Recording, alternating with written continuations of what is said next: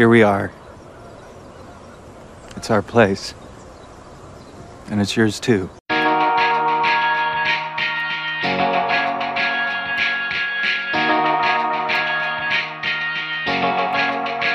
Hello, everyone. Welcome back to the Underrated Podcast. This is a film podcast. We talk about the movies that are underrated, underappreciated, and the ones that have slipped under the radar and passed most people by.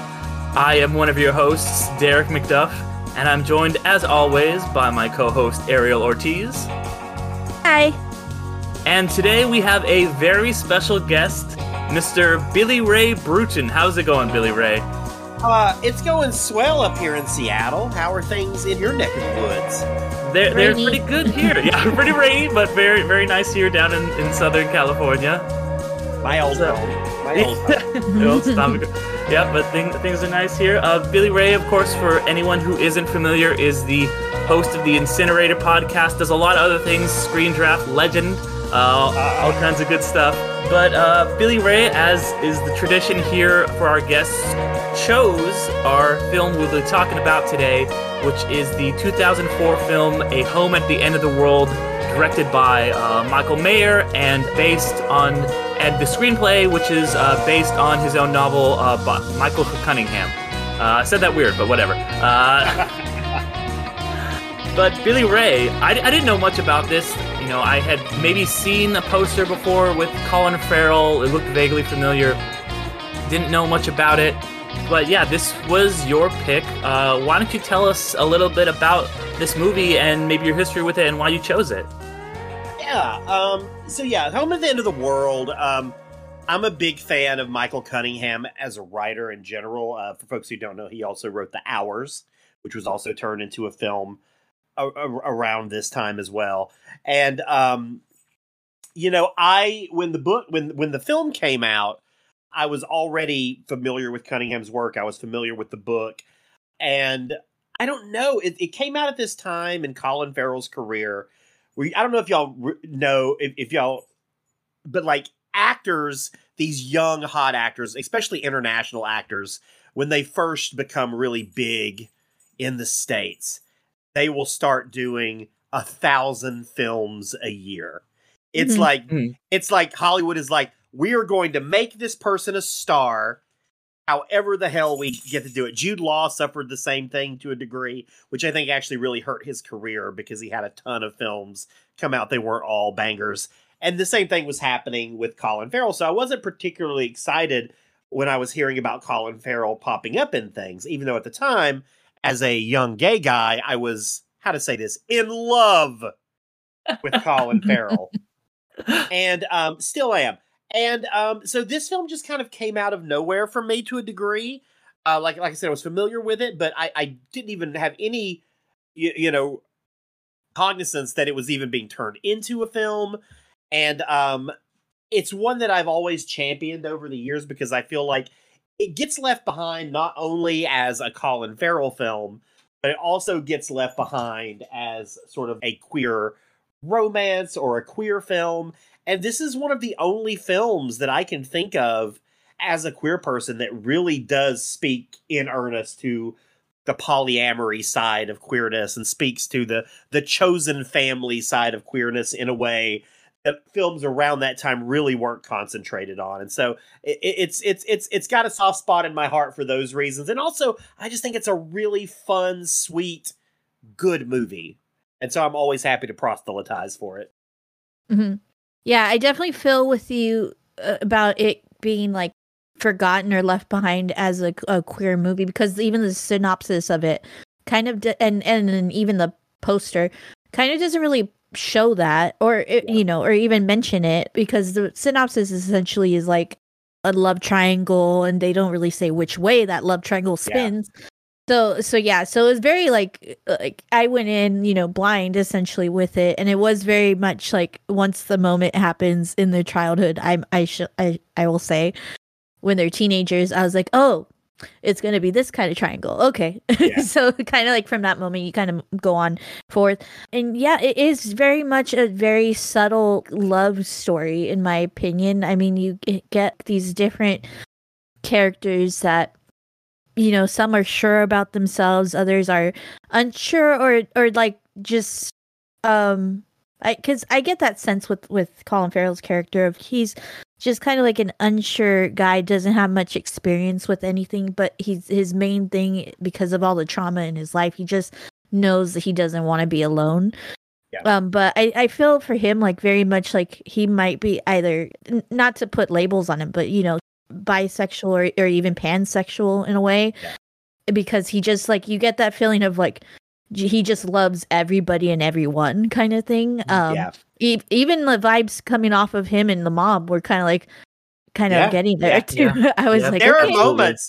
I know. Are Colin Farrell and Sissy Spacek about to get it on? Yeah, I know. Yeah, for me too. Yeah, I don't know. I mean, like, it's even like his deck when he says "I love you" to her after the father dies. You kind of get that sense of like, oh, is he like really proclaiming like real love and stuff? But I think it's just he just loves everybody and everyone. In a sense, he kind of reminded me, like thinking on the movie itself and his character, he kind of reminded me of Charlie in Perks of Being a Wallflower, but in the kind of opposite way, where there's a moment of that in that movie where he kind of just doesn't know what he's doing, but then he ends up with I can't remember her name, but ends up with his main love interest in the end too. So so you kind of get that sense, and I was very surprised that like I would have thought that the friend would. I was very surprised that like I thought he would like push away, his queerness like going forward into in the adulthood.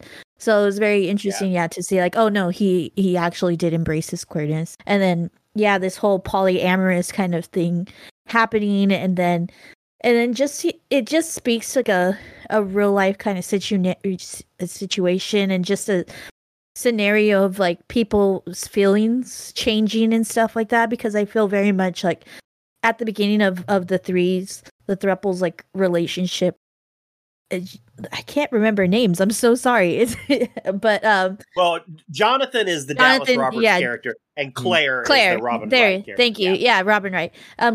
Claire's character was kind of like open to that, and that's what she kind of actually wanted, but once her and Colin Farrell's character's daughter kind of came and she became a mother, she started to feel like she wanted something different, and like she went back how her conversation with the mom was like, I kind of wanted, when I was a kid, I did want that like kind of normal, she says, family dynamic. And I think that in that moment you see that kind of turn on her of like, oh, that is actually what she wants. And so it is understandable, like she moves on and like lets both of them go in a way. And it is very heartbreaking at the end, with Jonathan clearly like has markings of the development of AIDS, and you kind of feel sad that this love was like kind of short-lived, and it's going to be that way. You don't know where, but in the sense also like I said, it's a very subtle movie.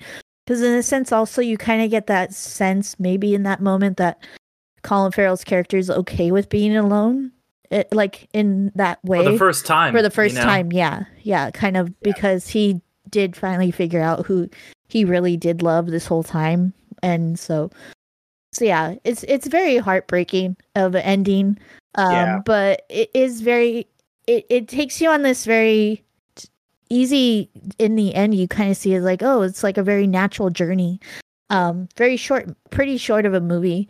I think like maybe about an like hour and 45 minutes. minutes. Exactly. So it was a really nice story, and once you kind of get the sense of like the direction that you follow Colin Farrell, like I get that feeling of like he's an unsure character throughout the majority of the time, but then he solidifies in his trajectory of his life in a way, because he has some kind of like Arrested Development a bit, and so you kind of get, once he becomes more sure of the person that he is, I feel like the story kind of solidifies itself as well. I think that's fair, and I think to me this film has always been, the first act is Colin Farrell basically everything he thought he needed in life to survive slowly gets peeled away from him. Mhm. Then you have the second half where he starts rebuilding that back. And then you have the third act, which is basically showing him the things he actually needs to survive. And yeah, I think he's the fascinating part about this film to me. There are multiple fascinating parts, but his is the big one because he is such sort of a blank slate. In a lot of ways, he's the character that all the other characters can kind of assign their desires and all of these things on him. But the Robin Wright character, the older I get and the more I rewatch this film, becomes the more fascinating character to me because I really do feel like she has the most difficult choices to make in this film. Mm-hmm. And I remember when I first saw this film, I watched it thinking, the decision that she makes at the end being all like, oh, what a selfish decision and blah, blah, blah. But now that I'm older and I can look through it through different lenses, it's like, okay, she made the right decision for her and for her kid. And that's what I like about this film. It's like, there aren't many films because, I'm reaching the point now, I'm about to turn 41.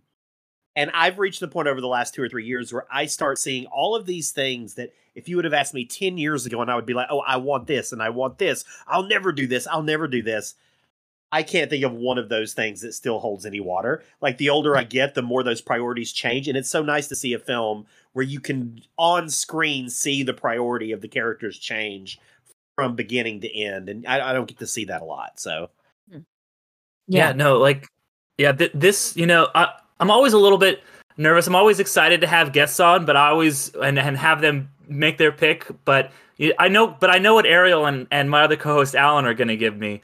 Whenever I have a new entity, you're always like, all right, what's this one going to be? And especially when it's a film like this, I know nothing about. So I always go in with a little bit of trepidation, but that was very, very quickly erased. I was so enthralled by this movie almost instantly.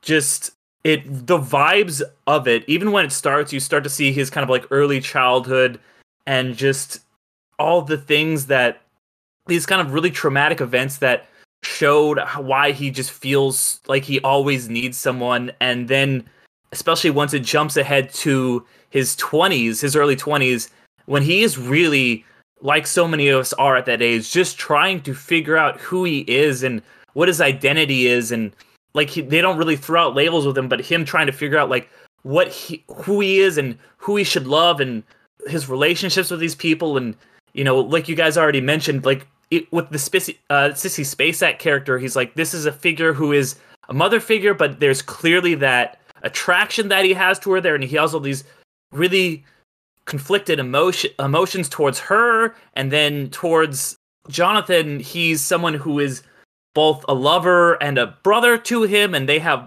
all that, and that's all stuff that I really related to just in my 20s, trying to figure myself out and who I am and what I mean and what my life means and stuff, and all of that just really, really spoke to me and deeply affected me. And the more it got into the film, the more I was feeling it, especially once Robin Wright's character got introduced, who I didn't know she was in this. And as soon as she showed up, I was like, oh my God, she's one of my absolute favorite actresses. So that was like an extra surprise. That happened, and then you had the Colin Farrell glow up happening. I was like, man, this guy, that is an all-time glow up when he cuts his long hair, and I'm just like, oh man, no, it's the classic Colin Farrell look. That's why it's like they had to get to that. Like he kept that look for like a decade, And also, let's just be clear: if you have to cast somebody in a film who is supposed to be like the perfect guy that all the guys want and the girls want and the moms want.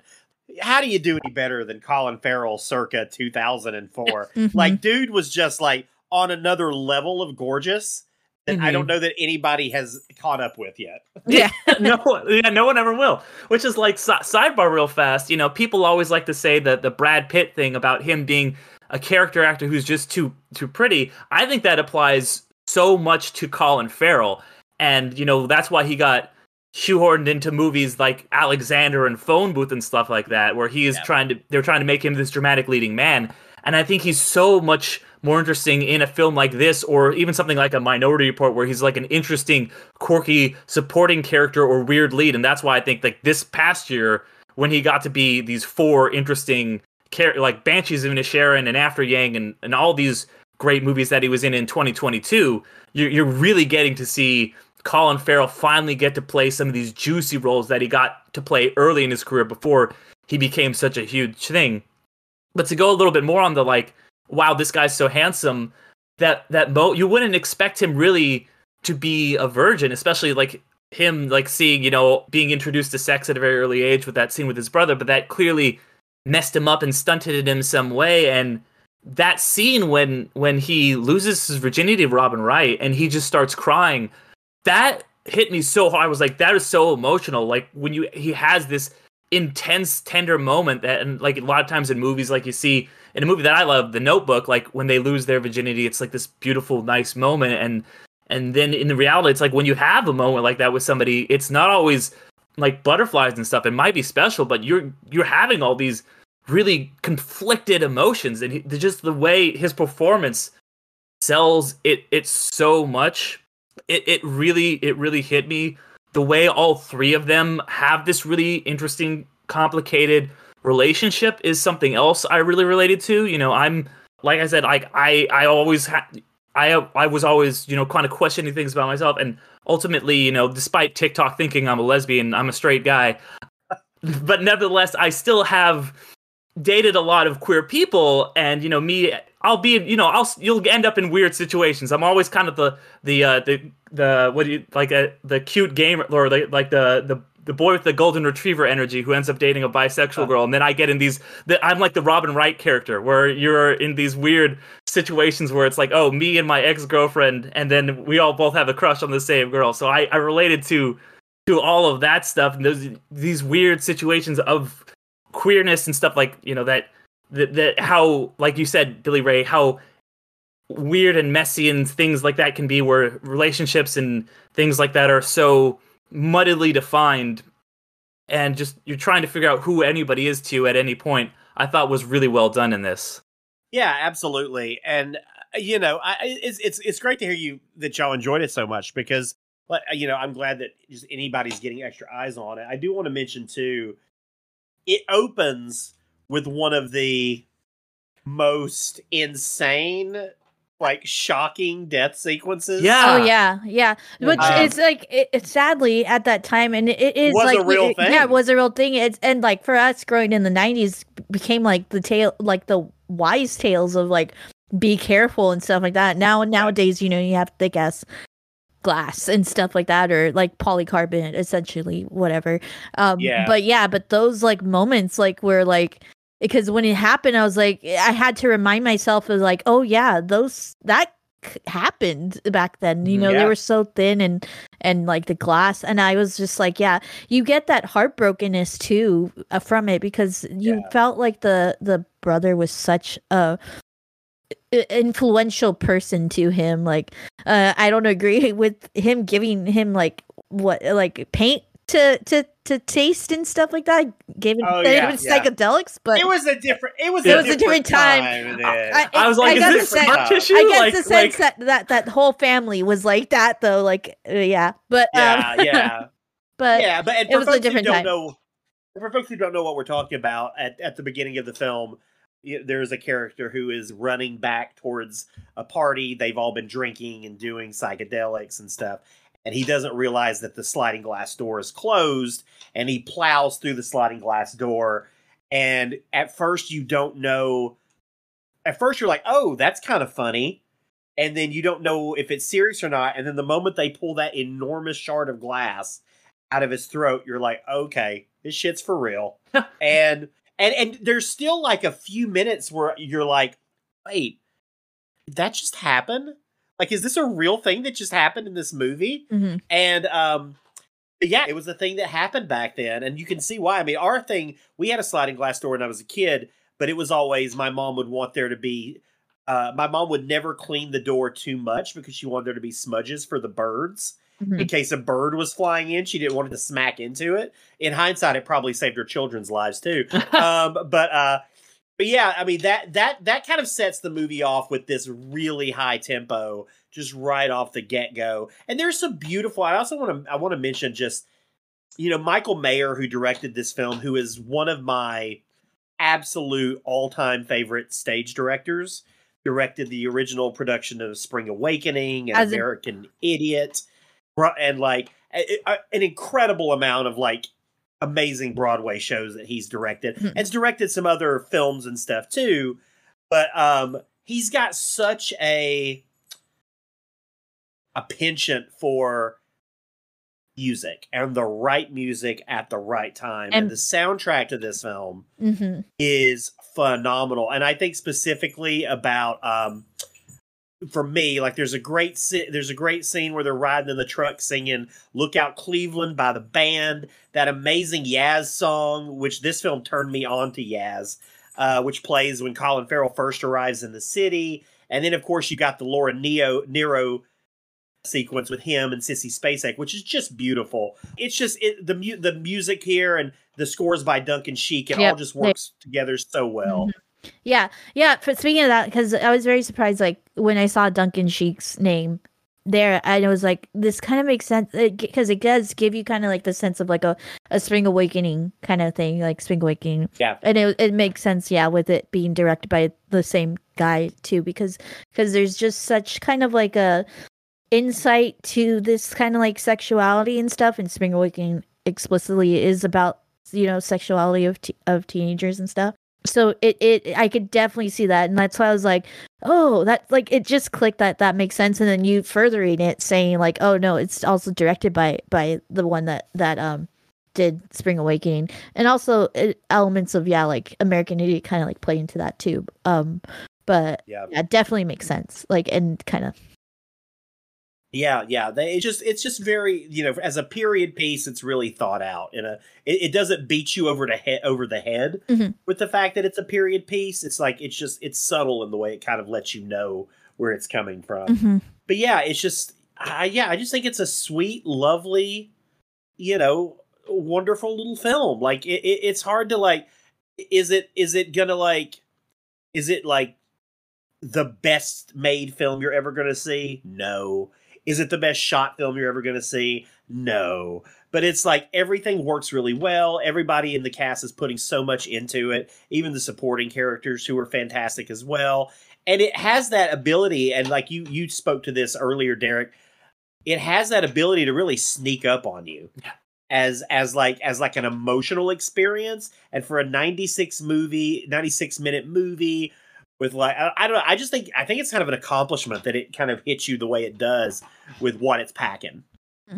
Yeah, definitely. And to me, it felt honestly so ahead of its time, because even though at the time I felt like, you know, there are a lot of films that, you know, touch on, you know, people who are gay and things like that, especially this was around the time when they were addressing like the AIDS epidemic that was going on in the 80s and on all that stuff. But this film really feels like it was so ahead of its time in dealing with just the complexities of sexuality and just how it's such a spectrum, and it's not just like, oh, you're gay, you're straight. Yeah. You know, because around the, you know, at the same time you're having like Will and Grace be like, bisexuality isn't a thing, and this really felt like, wow, no, like we get it now. We understand that there are, like you were saying, Ariel, bisexual people, pansexual people who identify as non-binary, like any number of thing, and just Colin Farrell especially just feels like someone who is a character that feels like he was written in his character feels like he was written in 2023, about how he is just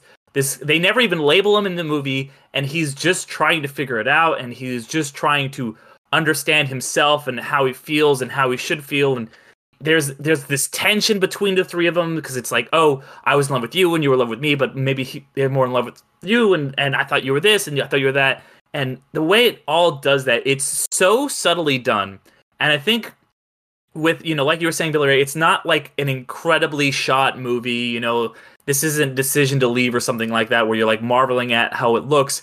But the script is so good, and the acting is so incredible and so real. And you do still get really great cinematic moments. Like when they're looking over the Grand Canyon was one that really spoke to me. And yeah, just that's why I felt like it was so powerful. I would have to like just disagree on like I feel like this like marked and the whole like that notion of like oh, it's ahead of its time and stuff like that. I think it was actually very much of its time, and that's the whole point. I think just people nowadays don't really have just finally caught on to kind of like this kind of notion of life in the mainstream. But I mean, even right when this movie was made, like we mentioned, like things existed, but you had to go and search them out. You know, at this point, by now, Jonathan Larson had already written not just, you know, Rent, but also Tick Tick Boom. You had that in the pop culture notion, and it's and then also other kind of movies of that time, you know, kind of touched on that. But I did enjoy, yeah, just the subtlety even of that, and like I said, like it feeling very much like a real life story, because you don't have to like go full on blown like oh, this the AIDS pandemic, and just the kind of, yeah, the subtlety of it being told and stuff like that. So I think it I guess in that sense ahead of its time, where you don't really have to like say it out loud like what's going on with Jonathan, and then it's just kind of like it flow, like you said, kind of flows together and stuff. So yeah. Yeah, and 2004 is an interesting thing too, because 2004 is actually because another film that kind of deals with bisexuality or like labelless sort of existences that came out the same year was Kinsey, with Liam Neeson, who is also a bisexual character, and that's actually a big point of that film. And it did film. I definitely agree with you on this front in that, Ariel, that like there are definitely films out there. You know, as you know, I've been programming queer films since this movie came out, and like there are so many great films like this out there. You just can't find them anywhere. Mm-hmm. And it's like you can now a lot better than you could then, because obviously Hulu has an amazing queer section, and a lot of streamers, you know, you can find some of these lost films. And I always encourage people to, because for and this is hardly mainstream. Like, I mean, it's mainstream in the extent that it's got high profile cast, but it was a, you know, 1.5, I think, or no, maybe it was more than that. It's a few $1 million budget, but still not huge. And like, for every one of these, there's like 20 other hidden gems from this same time period that you know, that feature, you know, all these different types of sexualities, which we just didn't get to see, you know, in the mainstream sense back then. We were starting to, like, for all the good things Will and Grace did, it did just as many bad things. Mm-hmm. And that you just mentioned one earlier, which is the whole bisexuality doesn't exist, which is like, so for all the good things it did an equal amount of bad things. But we did start seeing kind of especially in the early 2000s, we started to slowly see a more creeping acceptance of queerness in the mainstream. And when I say slow, I mean to the point where, like, even now in 2023, we're still creeping. Yeah. We're still creeping. Like, yeah, you know, I mean, yeah, we got Bros this year. We got Spoiler Alert. So the white gay guys are doing great. But everybody else, that's just Hollywood's like, fuck you. Yeah, and I think that's why, you know, like I said, it really hit me, because I was, you know, I'm somebody who's kind of existed just on, you know, I don't want to like try and like claim anything that like take anything away from anyone, but like I've always just kind of been on the fringes, you know, of Sure. queerness, and just to see a movie that like kind of was like, okay, like, you know, it's just not like Will and Grace, where it's just like, oh, there is no such thing as in between. You're either this or you're that. Yeah. It felt really interesting, and it did speak to me in a lot of ways. And I think that's really cool, you know. Yeah, it's funny. So my day job is I run a pretty large queer nonprofit here in Seattle called $3 Bill Cinema, and we do Seattle Queer Film Festival and Translations, which is our trans film festival. And so we do a lot of cool stuff for all different, for the diaspora of the queer community. And we were discussing, we do an outdoor screening series, and one of the films we were talking about sort of as a group, and it's a pretty diverse group, was whether or not to screen Home at the End of the World. And because we were wanting to screen, you know, something that was that could appeal to different communities, but also something that was not as dour as some of the other films. And so it ended up getting shot down because the majority of the group thought it did not appeal to enough members of the queer community. Hmm. That was they thought, and because I'm saying this because I want y'all's take on it, and they thought that even though it deals with a lot of different sexualities, that it is primarily catered to cis white gay guys. I could see that, I guess. I mean, if you want like like you said, it's few and far between for like ethnic scenarios and stuff like that. So yes. I mean, I'm sorry. Yeah. I can only speak to because I am a Sure. a straight white woman and stuff. But Sure.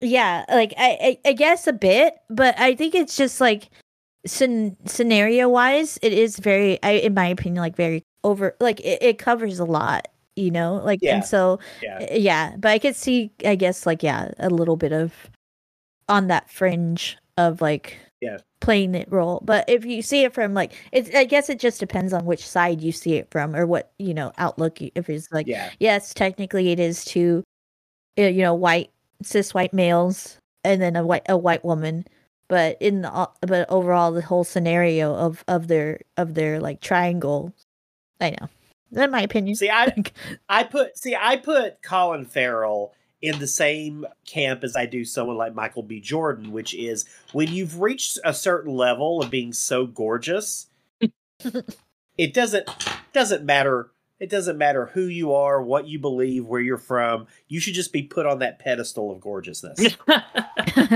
regardless. Those are two entrants that I will humbly submit to the committee. Yeah. That was just always so. I didn't disagree with them either. I mean, we're talking about a film that is directed by, actually, I don't even know if Michael Mayer is gay or straight. It feels like I've always thought he was gay, but then I looked it up and he was like totally straight. Nope, I'm wrong. He is gay. He is queer as a $3 bill. So, you do have a gay guy, a white gay guy, directing a bisexual. I mean, let's just be clear. There's very little doubt in my head that Colin Farrell's bisexual. Yeah. In real life, maybe I'm forecasting that on him. You're just hoping. You always leave that door open. Yeah. So, but it's like, white bisexual guy, another white gay guy, Robin Wright, who is every gay guy's fantasy crush. Like, I don't know. I see where it seems definitely tailored towards a cis gay male gaze. Mm-hmm. It's giving you those little things that you want from a movie like that. It's just doing it, I think, with a little bit more of a deft hand than some of the other mainstream films. Like a good example, a very different movie, but I don't know if y'all have seen Spoiler Alert yet. I haven't. No, I haven't yet. So it's the one that just came out. It's Jim Parsons, and it's based on Michael Ausiello's book from TV Guide, and it's an interesting sort of counterpoint to this in terms of like seeing how far we've come in the way we deal with not only like gayness in mainstream film, but also bisexuality, because his character is a bisexual in the film as well. Not Jim Parsons. Dude could never play a bisexual convincingly. Sorry, Jim. Yeah. But Ben Aldridge is the bisexual character. And I don't know. It was just interesting. And I thought of this film when I was watching Spoiler Alert, because they have some similar themes. There's some illness in there and other things. And it was just like, it was talking back to what you were kind of speaking about there. It almost made me feel like this film was a little bit ahead of its time, because it's like the way it's dealing with similar subject matter feels so more advanced and feels so more contemporary than anything Spoiler Alert's doing. Spoiler Alert feels like it could have been written by Neil Simon in 1977. I think just things go backwards. Though, I mean, yeah, I guess. I don't know.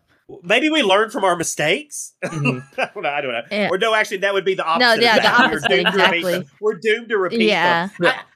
I just find myself thinking that a lot these days, because I still watch an inordinate amount of queer cinema, and I'll watch something and I'll be like, wait a second, this film did this better back in 1997. And it felt fresher. Like it feels like everything is just getting homogenized down. I think it's just I think it's just something that happens with like, it's in some instances in all genres, you get these like really awesome tales of like, I'm just going to take from my experience, Hispanic Mexican kind of movies and telling of a Mexican family. We had Real Women Have Curves in the early 2000s, but then you kind of go and like have these stupid, just like stereotypical movies of I can't think of anything right now, but they have existed after, Real Women Have Curves, which is not a bad thing. We have our jokes and stuff like that, but then it's kind of like it's just towing the line with way too much. Like we need to get back into like something like more authentic. So now you have like good champion of like Namor in Wakanda Forever, and then also like if you're looking for like for a Mexican story, definitely there's a Hulu show called This Fool, which is just like pure perfect being Mexican American in Southern California. Definitely a perfect story of that. But yeah, like I think it's just like something that exists it happens in every genre of just kind of like you got to it's a spectrum. Everything is a spectrum, and it's just like you got to like I don't want to, but yeah, like to use a Tropic Thunder kind of you went full you went full R word kind of thing. Yes. So it's kind of like I think it just happens sometimes, and in every genre, while there's like really good, touching, like emotional stories, true life stories, there's also that gimmick or stereotypical kind of story always like on that side too. Yeah. Well, I also feel like I almost feel like part of it kind of echoes how I feel like art in this country, at least, is closing in on itself. It's sort of getting, I hate using the words like conservative, but it is moving more conservative in what I see. And not only just the types of things that are being produced, but like the way they're being presented, the access that's being given to people to see them, the way that's kind of shrinking. It feels weird to me. And I think that's part of it as well, which makes sense to me with something like, spoiler alert, why it would feel like it could have been something that was made 30 or 40 years ago, because it's almost like we're backpedaling to that time in some way. And or at least, and this is just me obviously speaking from my personal feelings, but that's just kind of the way maybe that's the way that it feels to me. And I hope, obviously I don't want that to happen. I want us to start, because, even like I'm thinking about like everybody's talking about 2022. Everybody I talk to, one of the best years for film of recent, like such a great year for film. And I don't disagree necessarily. I started thinking back and I was like, okay, what is that one film that I saw this year that I've never seen anything like it before? And there's always been one that I could pinpoint, and I couldn't pinpoint one this year. And not that there weren't amazing films. It was an amazing year for film. Mm-hmm. But there was not one film where I was like, damn, like that was the one. And this is all me just ranting based on the fact that I feel like movies aren't queer enough, y'all. Movies aren't queer enough. If you're going to make it a queer movie, God damn it, make it a queer movie. Dude, wait. I have a movie. Did you see Triple R? Did you see RRR? Oh. Okay. Oh, yeah. Okay. All right. Because there's some subtlety there. You can add that. That is the greatest buddy movie ever made. Yeah. If you want to toe the line, like this movie does. I don't even think there's a toe on the line. I think you could straight up say those guys have been intimate with each other. It was a really good year for buddy films, I feel like. I'll just, tangent here, but you had RR, you had Banshees of Inisherin, a great breakup buddy movie, and then you had Ambulance, which is a movie nobody's talking about, but a great movie about bros, I thought it was great. But I just wanted to throw in my 2 cents on, you guys' question about like, why do you think we've maybe taken a step back in certain respects? And I feel like this movie, because it was made first, like I looked up the budget was $6.5 million. It's it's an indie film. I think that you are able to kind of slide by and just tell whatever story you want without getting too many studio notes. That's why indie films are the best. And yes, I mean, indie films are amazing. And then when you start to get a bigger studio, bigger budget, obviously Colin Farrell's a big star, but he's still kind of an indie guy. When you get these people coming on board and you get rewrites and stuff like that from the studios, you end up with something like I Now Pronounce You Chuck and Larry, which started as like the original screenplay was a very like touching queer film. And then it became a Happy Madison production and it became a gay panic movie. And I think that's that these, like, especially at this time period, you do get these indies that are allowed to exist. And maybe now, even now, like, a lot of the best queer films are stuff like Moonlight that are like independent, because the studios are like, well, we can't play this in China, so we've got to cut out the gay kid. We can put in some gay stuff, but we've got to, like, make sure that, we can cut out the Dumbledore saying that he's gay so that it can play in China. And that stuff is obviously incredibly frustrating. And I do think that these films that are able to operate on a smaller budget are able to say so much more for that reason. And hopefully, I think that is starting to change. And we are just, like you said, it's molasses in an igloo slow. But I do think we are starting to see maybe some bigger budget things letting some of this stuff in, starting to see stuff like, it's not a movie, but like, the queer romance in Andor, I thought was really cool.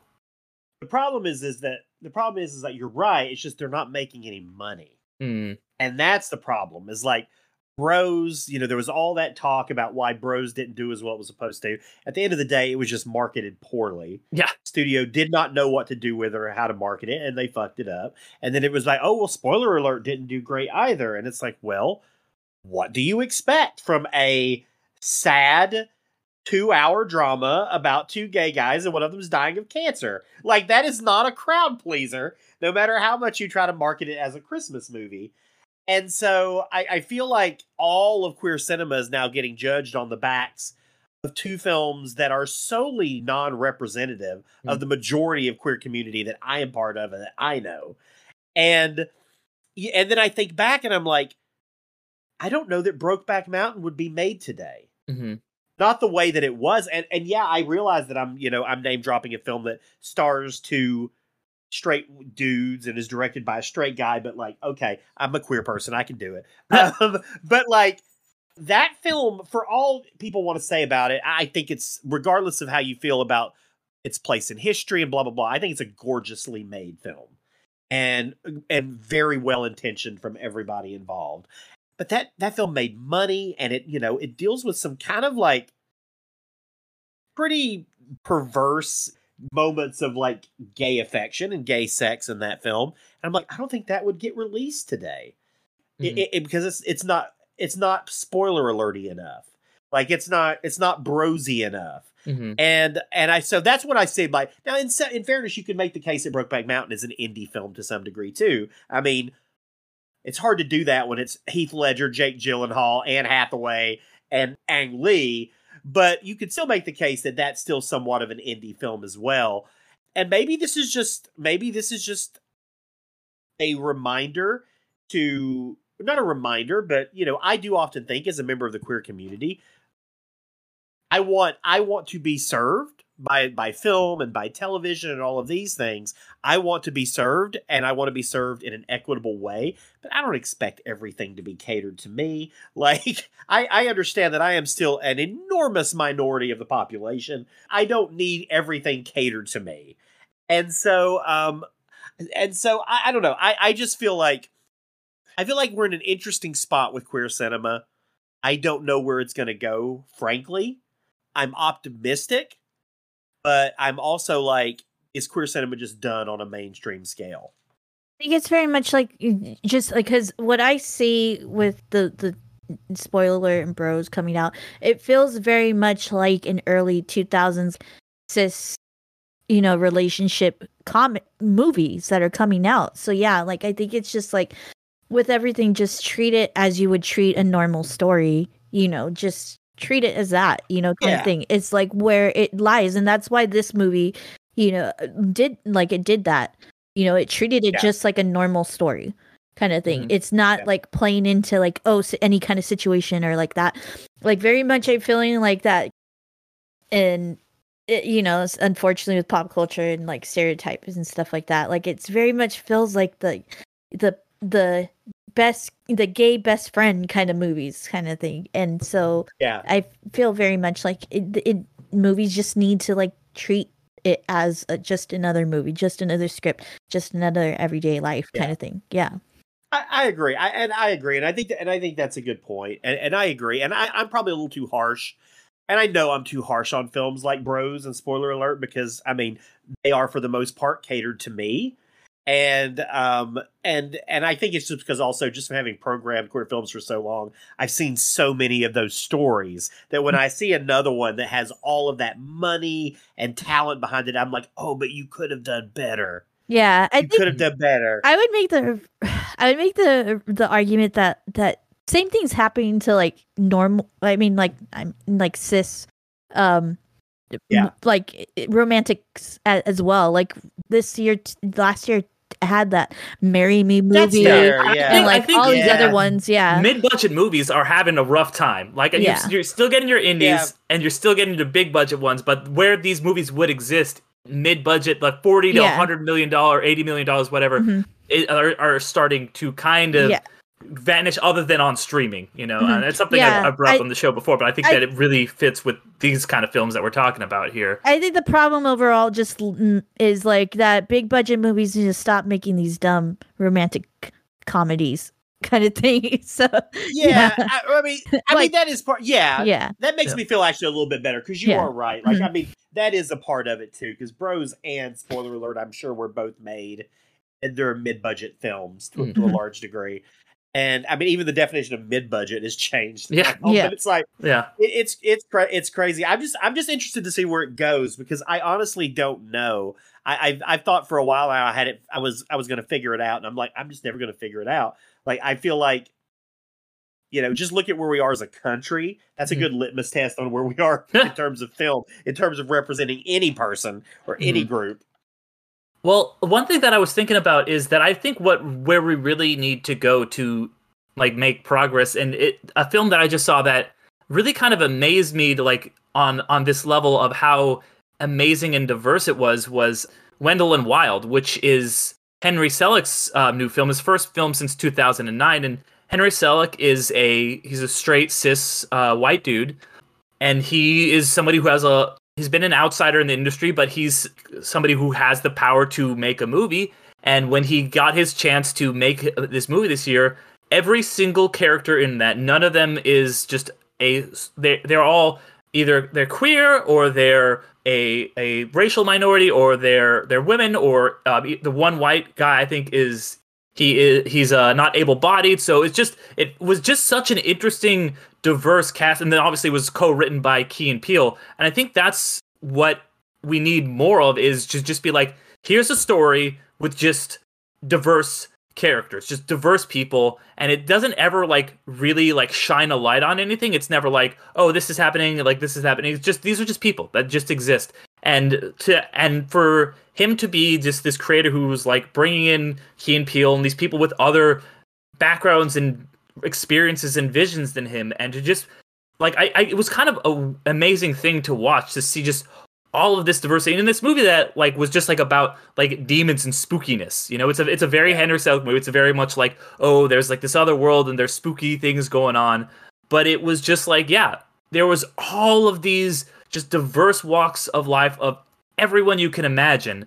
And I know that's animated and it was just a straight to Netflix thing, but I really do think that is the way of the future, is just being inserting just everyone, queer people, into films, and just honestly having it kind of not be a huge deal. And that's kind of something that I really liked about this, and I thought was ahead of its time, was while there is sad stuff in this movie, that like there is like they do touch on the AIDS thing, nothing in this movie is like them having to deal with not being accepted for who they are. It's about them figuring themselves out, but like, and there is like maybe a moment where like he's just like, oh, I should leave because Sissy Spacek, but people, like, everyone just, they all accept each other. You don't see like hate crimes or anything going on. It just feels like a movie where it's just these people figuring themselves out and not having to deal with like, they don't make it, it's not like Philadelphia or something where it's like, okay, let's just make a movie about bigotry, which is obviously important. Like, those stories do need to be told,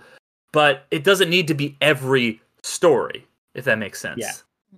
I agree. And those are my favorite types of films in general, like, are the ones that don't like draw attention to themselves in a way that I don't like. Like, where they're not, where every character isn't walking on screen going, I am a homosexual. Yep.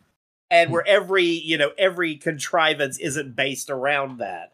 And this film does do a good job of that. And the films that do are generally going to be the ones that I respond to the most. The ones where, and a good example of that, I always try to give them credit for it.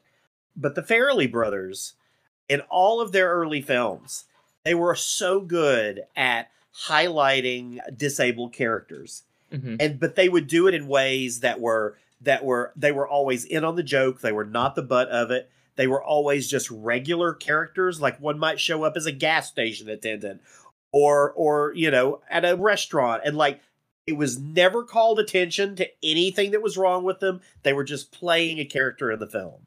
And like, they did that in a way that I haven't seen a lot of people do, which is a really ironic considering one of them has a new movie coming out called The Champions, which is entirely about the fact that they are differently abled because it's Woody Harrelson coaching a team of differently abled that kids. movie. Okay, yeah. But because it's them or one half of them, I'm going to give it a shot. I think if anybody can pull it off, they can. But all that is to say is like, yeah, that authenticity, I think the older I get, the more and more I respond to. I'm less pop and flash and more substance.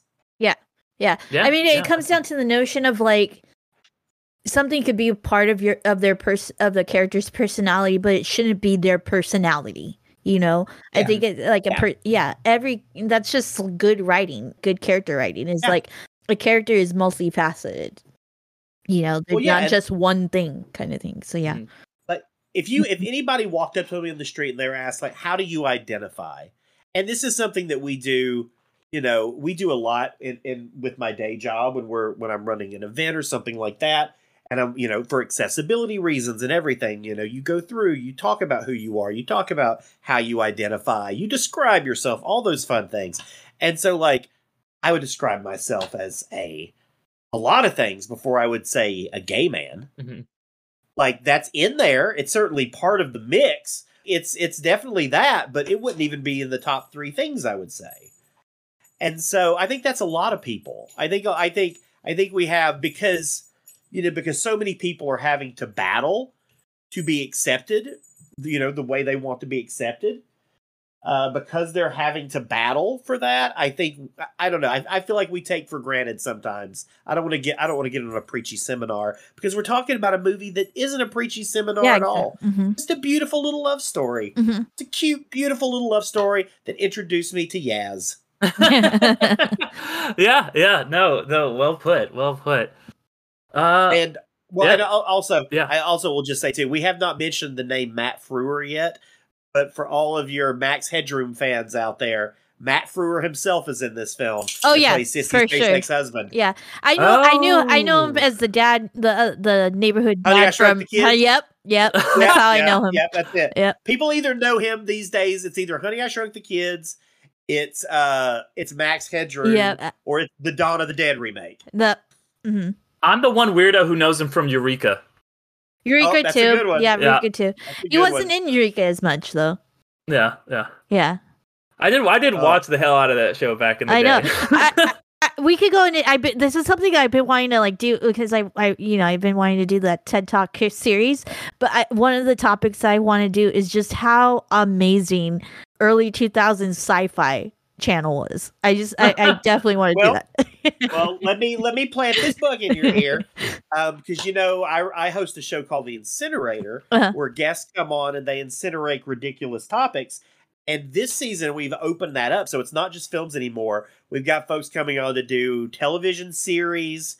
We've got folks who are coming on to do deaths in a franchise. Yeah, like we're opening up to all sorts of things. So if y'all ever wanted to come on and do some sort of weird sci-fi 90s sci-fi, I'll come on in a heartbeat, Billy Ray. I will talk about the early 2000 sci-fis. You got the really good adaptation of 4400. You had or Eureka. You had Warehouse 13. You had oh my gosh, so many like really good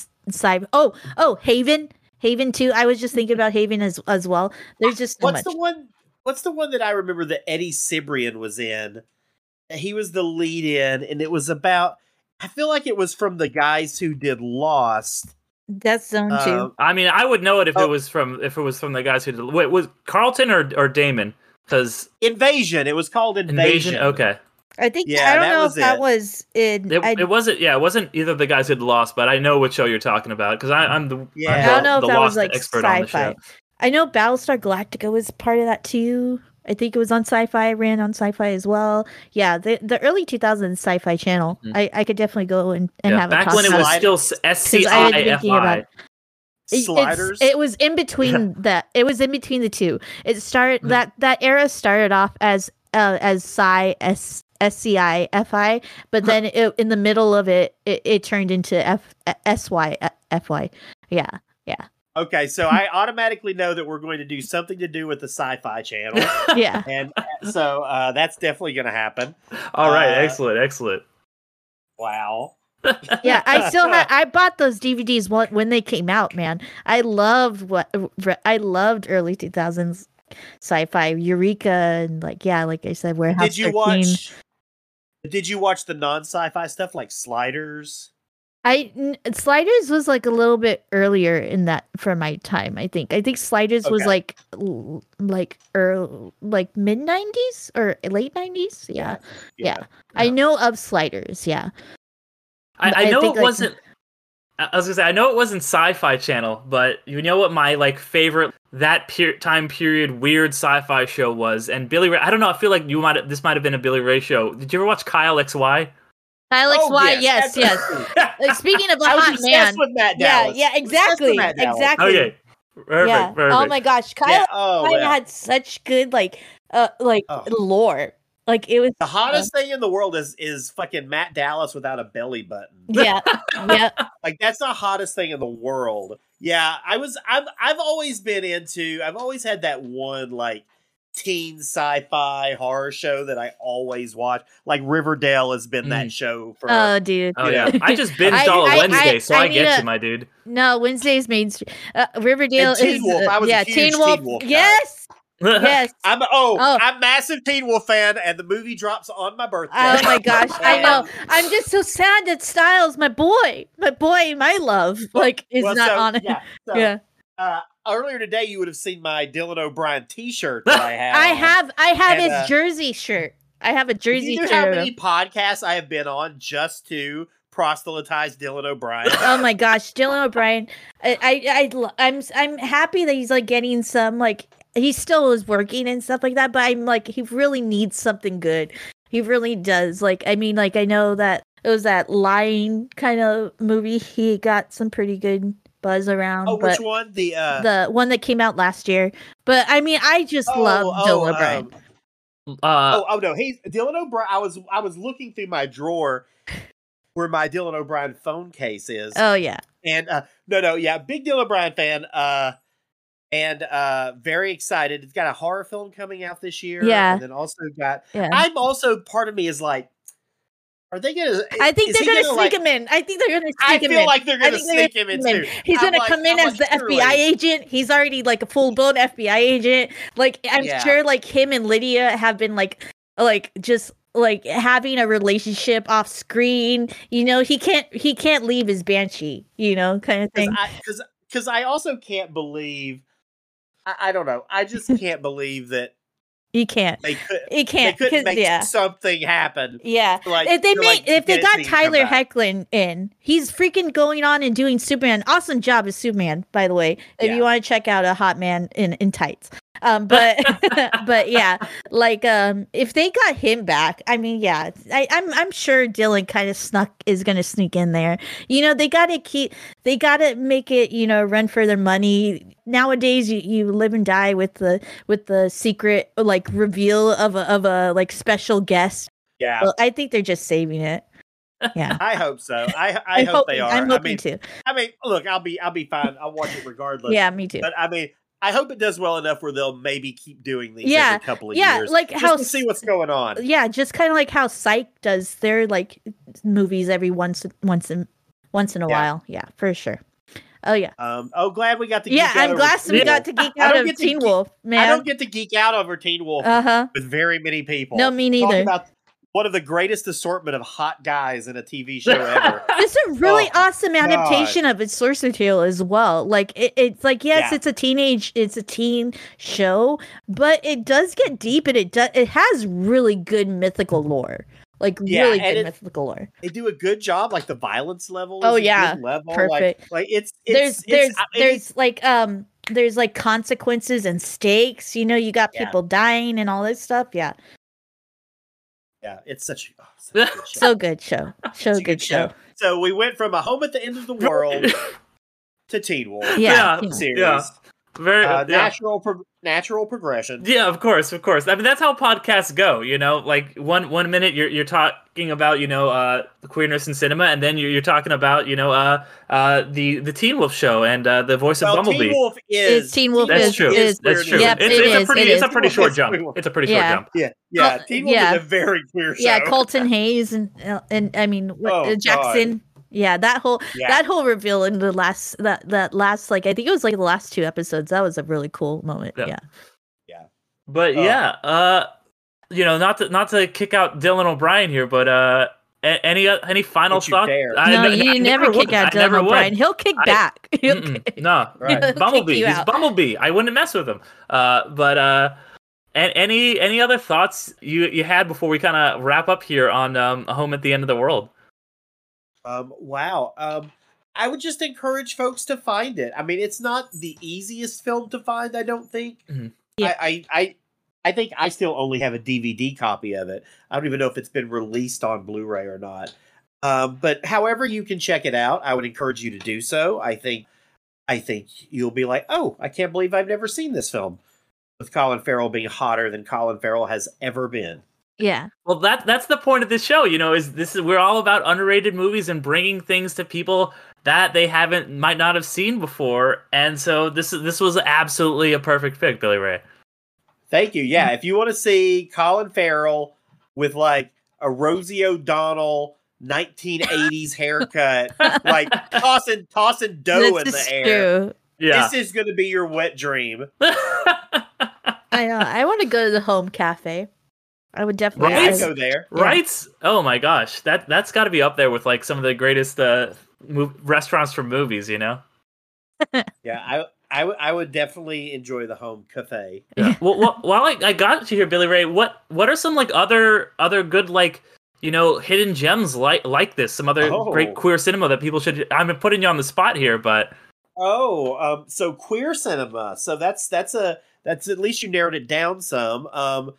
I would recommend. I mean, in the similar vein to this, there's a really great film from 1998, I think, called Edge of 17. Which is, it was one of my staples when I was younger, kind of coming up as a queer person. Also a period film, 80s, great soundtrack, very poppy. So I don't know. Because there is another movie that called The Edge of 17. Yeah, Just it's make not that the clear. Haley Steinfeld one. Make that clear. This has got Leah DeLaria in it. Really, really fun movie. I always like to mention Crazy, spelled C.R.A.Z.Y. which was kind of the first big film for Jean-Marc Vallée, the great Jean-Marc Vallée, who's now no longer with us, but who did Wild and Dallas Buyers Club. That was his kind of Quebecois debut, and it's basically about a young gay kid sort of coming of age over the course of several Christmas Eves. I love that trope of like it's every Christmas, like we just talked about. It was just 2 Christmases, but we talked about for our Christmas episode, The Green Knight. I love that storytelling device. Yeah, it works really well at Crazy. That's one of the films that anytime I turn someone onto it like instantly becomes their favorite film.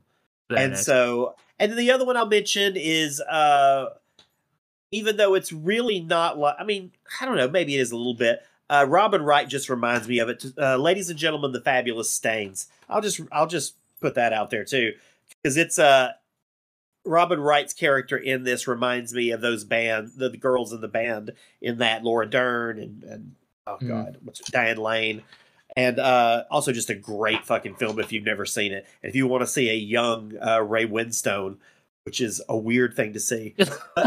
Those are a few that I would mention that I would recommend. I've got tons. I would say if you want really obscure references, just check out my Letterboxd. All right, perfect. Ariel, before we wrap up, any last thoughts you wanted to say on the movie here?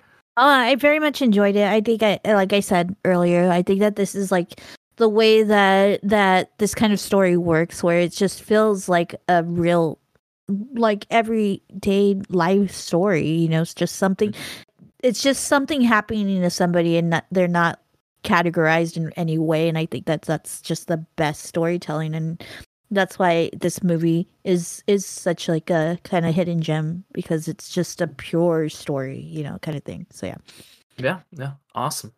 Well, thank you so much for being on, Billy Ray.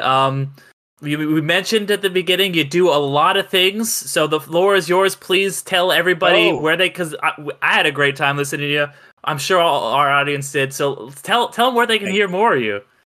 Well, I do host the Incinerator podcast. You can find that wherever you find podcasts. Go to incineratorpod.com. We're getting ready to start season 2 on March 9th. So join us for that. I also run Make Believe Film Festival here in Seattle, which is a genre film festival, horror, fantasy, sci-fi, all the best stuff. It's going to be March 23rd through the 26th here in Seattle. So 4 days of amazing films and guests and panels and all sorts of stuff. Scripts Gone Wild is the event series that I host in LA once a quarter. We're getting ready to do The Goonies in April. We're getting our cast ready for that, so that should be a lot of fun. And then finally, I think the last thing to promote is... Oh, wait, no, I'm done. I'm done. That's it. I think that's all that matters right now. I think I can stop there. All right, excellent. Yes, definitely everyone go and check all that stuff out. And after you do that, if you guys want to hear some more from us, we do a couple other podcasts here with the Undercast Company. Me, Ariel, and then our other member, Alan. We do some other stuff. Ariel does her other podcast, You've Never Seen, where she introduces someone to a movie, or they introduce her to a movie that they really should have seen by this point.